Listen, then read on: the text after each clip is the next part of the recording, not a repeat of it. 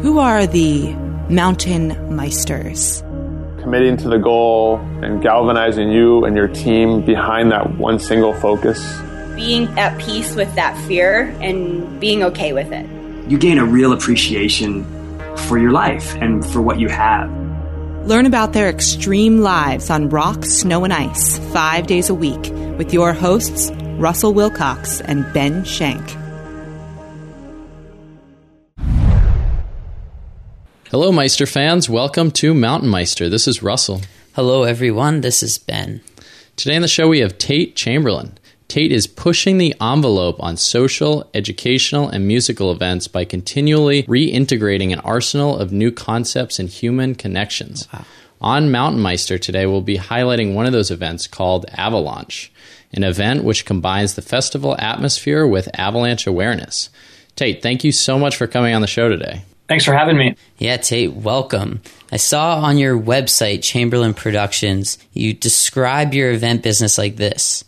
The arsenal will serve well as he descends upon the world like a platinum-fisted pterodactyl, dropping artistic carpet bombs, carrying the seed of expression and social conglomeration. Doesn't stop there. Crushing underfoot the banality of average events, flying high the mighty banner of unconventional creativity, and blasting his mighty war horns across the battlefields of entertainment. Tate, you sound like a pretty colorful guy. Tell us about yourself. Trying to be. Yeah, we find ourselves wanting to, be do-gooders like anybody else would.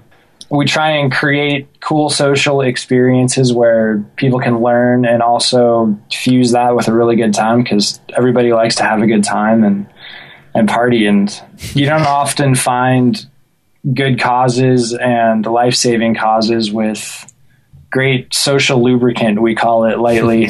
Yeah, and it's a pretty interesting business model that you have. Where did it all start when you were growing up? Were you always this kind of creative person that just had to do something different?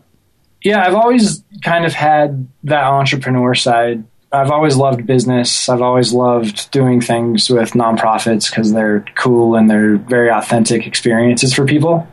And I've lived in both worlds, and I've learned that nonprofits always struggle financially. They'll lose support when they spend money on marketing and advertising. They'll lose good employees when they go off to the private sector because they can pay more. And they'll lose kind of funding when you spend money trying new things and failing, which kind of limits innovation. And so what could a better model look like? And what we've come up with is a sustainable business that's socially responsible. What could that look like? Yeah, it's a super interesting topic, but you're a pretty outdoorsy guy. You're pretty competitive. What are some of the things you like to do in the outdoors? Well, I love backcountry, almost anything, snowmobiling, skiing, all the way down to sledding.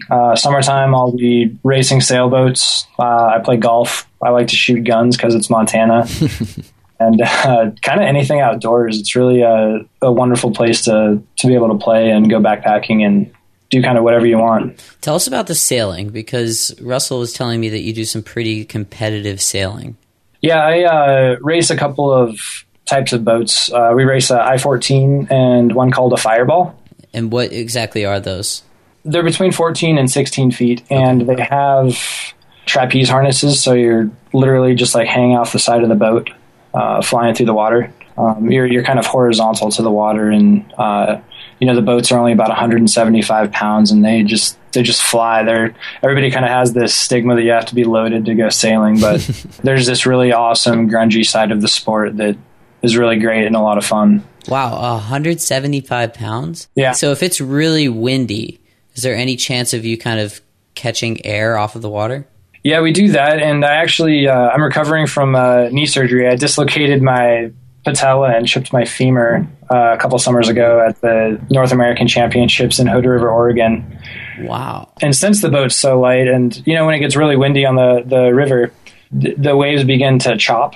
Mm-hmm. And the boats are small, and they'll do they'll kind of nosedive sometimes into the swell of the water. And that causes the boat to nosedive and kind of cartwheel. Doesn't sound that much fun. So how competitive do you get with these races? Well, we're still from Montana. I mean, we race against a lot of competitive classes that are from kind of ocean states. So we want to be as competitive as we can, but we also have great opportunities. I mean, we've raced in 2 world championships, a couple of U.S. nationals, and we're really in it for kind of that international competition, I think, which has been really neat. I mean, not everyone that races sailboats competes at that level. Do you think that has driven your fire into your business world as well? I think it definitely has a place. We're definitely competitive. I think that we really try and piece together what are the things that bring people together. And competition is one of those things. So if we can bring that into it and create a challenge for people is a really awesome step. Yeah, absolutely. Just really quickly, how many people are on one of these boats when you're racing them? So on these 2 boats in particular, there's a skipper and a crew. I'm the crew on them. There's a skipper of the boat that it's great. He'll kind of pay for all the trips and pay for all the entry fees, and and all I have to do is work the sails and help out with tactics. And so I get to run the spinnaker, and I'm always on kind of the trapeze, which is a whole lot of fun. And then just kind of look around for other boats and help be a tactician. So, I mean, we'll get into Avalanche in a minute, but is there any sort of business that you'd like to do with sailboat racing as well that's similar, where you could maybe have an event out of it? You know, we've talked about it. The World Championships, each country gets to put in a bid for, it's about every 4 years out, countries are allowed to put in a bid to host the regatta. We looked into doing the 2014 World Championships for this Fireball class in San Francisco Bay, but the fleet kind of isn't there, and we were kind of competing with what was going on with the America's Cup this year. And I think that's something that's definitely in our sights and something we'd love to give it a try. And we just haven't had the opportunity to host a regatta, but we would love to. Absolutely. So, yeah, let's get into Chamberlin Productions and specifically Avalanche. You're combining an event, like we've said before, with some sort of activism. In Avalanche's case, it's for avalanche safety. So what are you teaching at these events, and how are they constructed? Kind of this day and age, everybody's real tired of just having stuff put in their faces, advertising everywhere, and it's kind of lost its authenticity. And so where we find our authenticity is finding the points to be activists about and creating, good educational content and fusing that all together. And so we've really been trying to build a platform that can bring the heroes in. We've got really great ambassadors. We've got Dean Cummings and Jeremy Jones and Conrad Anker. And they'll come to some of our stops and kind of be that inspirational piece of storytelling where people can go ask questions and hear awesome mountaineering war stories from them. Then we'll also, fuse it with local avalanche centers. So they're the best with the local knowledge. We are not. And so we'll try and cater a space where they can come out and nerd out about what they do. So they'll do kind of the on snow stuff, and they'll do kind of the core of the education. And then after those two, we'll bring in search and rescue, so we can do the topics, what to do to not get in the situation, what you do when you're on top of the world, and then what happens when you get into a situation that you need to get out of. And so we try and bring in all those aspects, and we try and make it more storytelling rather than just a standard lecture. And we try and create an experience where people can live their own stories going through it all. Yeah, I think it's great that you combine all of the aspects, like you said, because one thing that I've learned through this podcast is that the best way to survive an avalanche is actually not to get in one. So there's avoiding avalanches and also knowing how to survive if you happen to get into one. So kudos to you guys. Thanks. You guys have put yourself in a pretty good place. I mean, you're not just some tiny little production company. You were in the center of the Outdoor Retailer Show. You were running these panels with all these experts, and one of the main topics of discussion, it seemed like, was avalanche safety. There's all this new gear out there that's amazing, and all these new riders and skiers in the backcountry.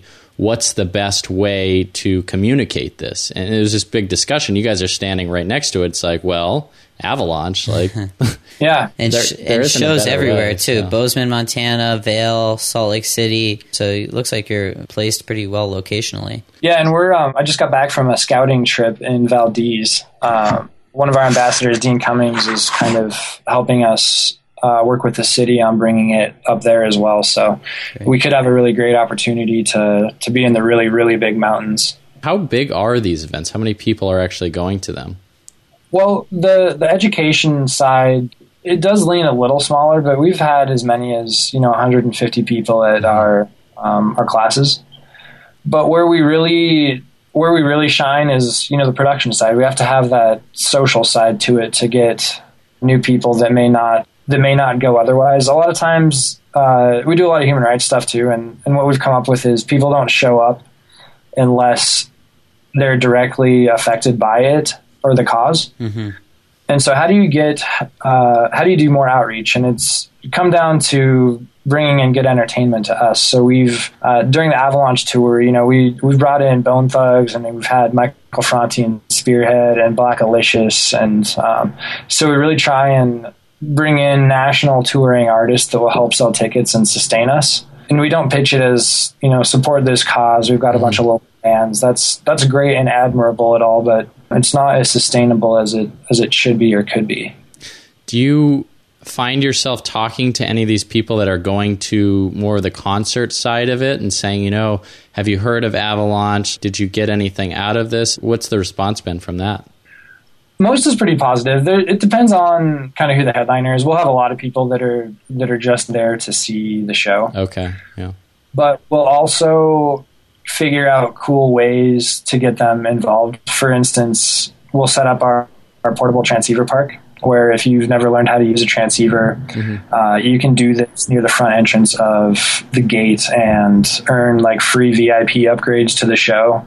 And then for another festival we have, if you go to 5 out of 8 of the educational programs, then you get a free concert ticket. And so we'll really try and create cool incentives for people that are just going to the show or don't have money to go to the show. We'll make sure there's a way that you can go, and we'll try and create that educational process through it and make it fun as well. Yeah, and I'm going to ask you a few more tough questions just because it's hard to generalize people, obviously, and everyone's different, has their own experiences. But when you have talked to these people and they are just coming for the concert, are they actually ever even going into the backcountry?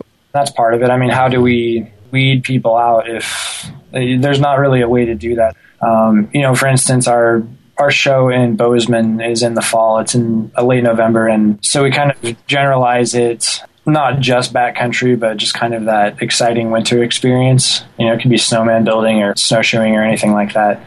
There's no way we can really tell. A lot of times we find ourselves in the gray area because it's not for-profit, it's not non-profit, and it's a mix of everything in between. And with that, and with bringing in big headliners, there is a certain shallowness to the event, if that makes sense. Oh yeah. And so we do have to cater to that because that's just what reality is. And if we can bring them in and, even start a conversation with them or spark curiosity, that's really a great thing for us to be able to do. Yeah, and you call yourself a experimental events type business. You've taken a lot of risks with this, and like you've said, you've had really good successes, and of course there's failures. Do you see anything else that's worth experimenting with in the future that has to do with avalanche awareness or the outdoors? I think climate change will have a lot to do with it. To even sustain avalanche, which is very winter related, we need to start branching off into how we keep the snow around. And so, we work a lot with Protect Our Winters. They've won our Avalanche Best Company of the Year award for the last couple of years. And Conrad Anker's really big on it. He was just at the White House talking about climate change. And I think that, for Avalanche to grow, we really need to start getting into that territory a little bit more. Interesting. Yeah, Russell, I like what you brought up there about how it's a very tricky problem combining two they're kind of opposites, right? Avalanche awareness and then this entertainment side, but both necessary to be together. You need that entertainment side to attract people and to bring traffic into the avalanche awareness. So it is a tricky problem, Tate. And I want to talk about one more problem, which I think is interesting, and maybe not a problem, but more of a challenge. And that is that you're combining an idea like event planning, which is a for-profit business normally, with the purpose of something like avalanche awareness, which is normally something done by a nonprofit. So is that what the problem is? Tell us exactly what you're facing going forward. Well, I wouldn't call it a problem. I think it's definitely a challenge and a new way to think about business. And being in, we call it gray area, and people either love it or hate it. But because they apply it to right and wrong. But we kind of look at our events and tell people to look at them through a kaleidoscope. Since there's all this gray area and all this, if it's a for-profit, then they're just greedy and the money's going to go towards getting lobster in their Mercedes. That's what we grew up in our face through the 90s and early 2000s. And I think that this new kind of millennial generation coming up wants to put their faith in something else rather than right and wrong. They want to, learn stories and have kind of a more authentic way of doing things. And if we can come across authentically with our general real problems with not being able to advertise like we want to or brand ourselves like we want to or spend money on entertainment and marketing like we want to and trying new ideas and failing. I mean, all those things for nonprofits, they lose funding and it's hard to get back on track. And so if we can create something sustainable with ticket sales and grants, and sure, we'll take donations too, because, this has a great purpose to it. They're the same thing. I mean, and our big kind of deal breaker with the nonprofit thing is if we really want to do good, then let's invest in social fabric and inspire future leaders. And if we pay taxes with that, then we can trust them to spend our money on great community projects. And nonprofits don't pay taxes on things like that. So we really want to create something new. So would this model work if you decided, okay, we're going to be a nonprofit? I think so. What I've been learning about it, we run a sculpture program in Bozeman called the Gallatin Art Crossing. And it's going through the growing pains of getting a nonprofit. And it's a whole lot of work. And I really understand why it has to go that way. But I just really think businesses can do a better job of being socially accountable. And I mean, there's so much legwork and effort put into becoming a nonprofit on its own. People in years past have kind of ruined it for everyone with greed and things like that. No, I think the idea of thinking of creative solutions and business solutions to make this thing work is the way to go. Yeah, and I see what you're saying about being a nonprofit as well, too, because you have a bunch of loops you kind of have to jump through with being a nonprofit, because people that are donating would feel more of an obligation for you to do things a certain way, to not spend your money on lobster and Mercedes and that kind of stuff. So that doesn't solve all your problems if you become a nonprofit. Right. So I think you're right. It needs to be some combination of the two. We want to ask you one more question before we wrap things up, just since you are very engaged with all this avalanche equipment now. And so what's one product that you would really recommend for our backcountry outdoorsy listeners? I think you should have 3, but my favorite one, I always, of course, carry a probe, shovel, and a transceiver. But I'm particularly fond of my transceiver. It's the Pulse Vox by Mammut. And it's pricey, but it's so simple, and it's got some really great simplicity and development for multiple burial scenarios and things like that. But, the best transceiver you can use is the one you know how to use. Absolutely, yeah. I've never actually used a transceiver because I don't do backcountry skiing, but I know that transceivers need to be easy to use. So that's a good point that you make. Tate, Russell, and I really enjoyed this. Thanks a lot for joining us. We wish you the best of luck down the road and enjoy the summer. Yeah, we'll do. Thanks for the opportunity, guys. Hello, Meister fans. Thank you so much for tuning in to Tate Chamberlin's episode. Yes, we have a bunch of skiers coming up next week on the show. And Russell convinced me to put a throwback picture on our Instagram of me at the Lake Placid water ramps, although on this jump I happened to really mess up. So go ahead and check that out. It's on our Instagram. Yeah, and if anyone has any other Mountain Meister-like photos, Ben and I really want to see it, so make sure you tag us. Lisa's been featured on plenty of networks, including CBS, NBC, PBS, ESPN, A&E, and the Weather Channel, and she even tacked on a few Emmy Awards. Check it out then.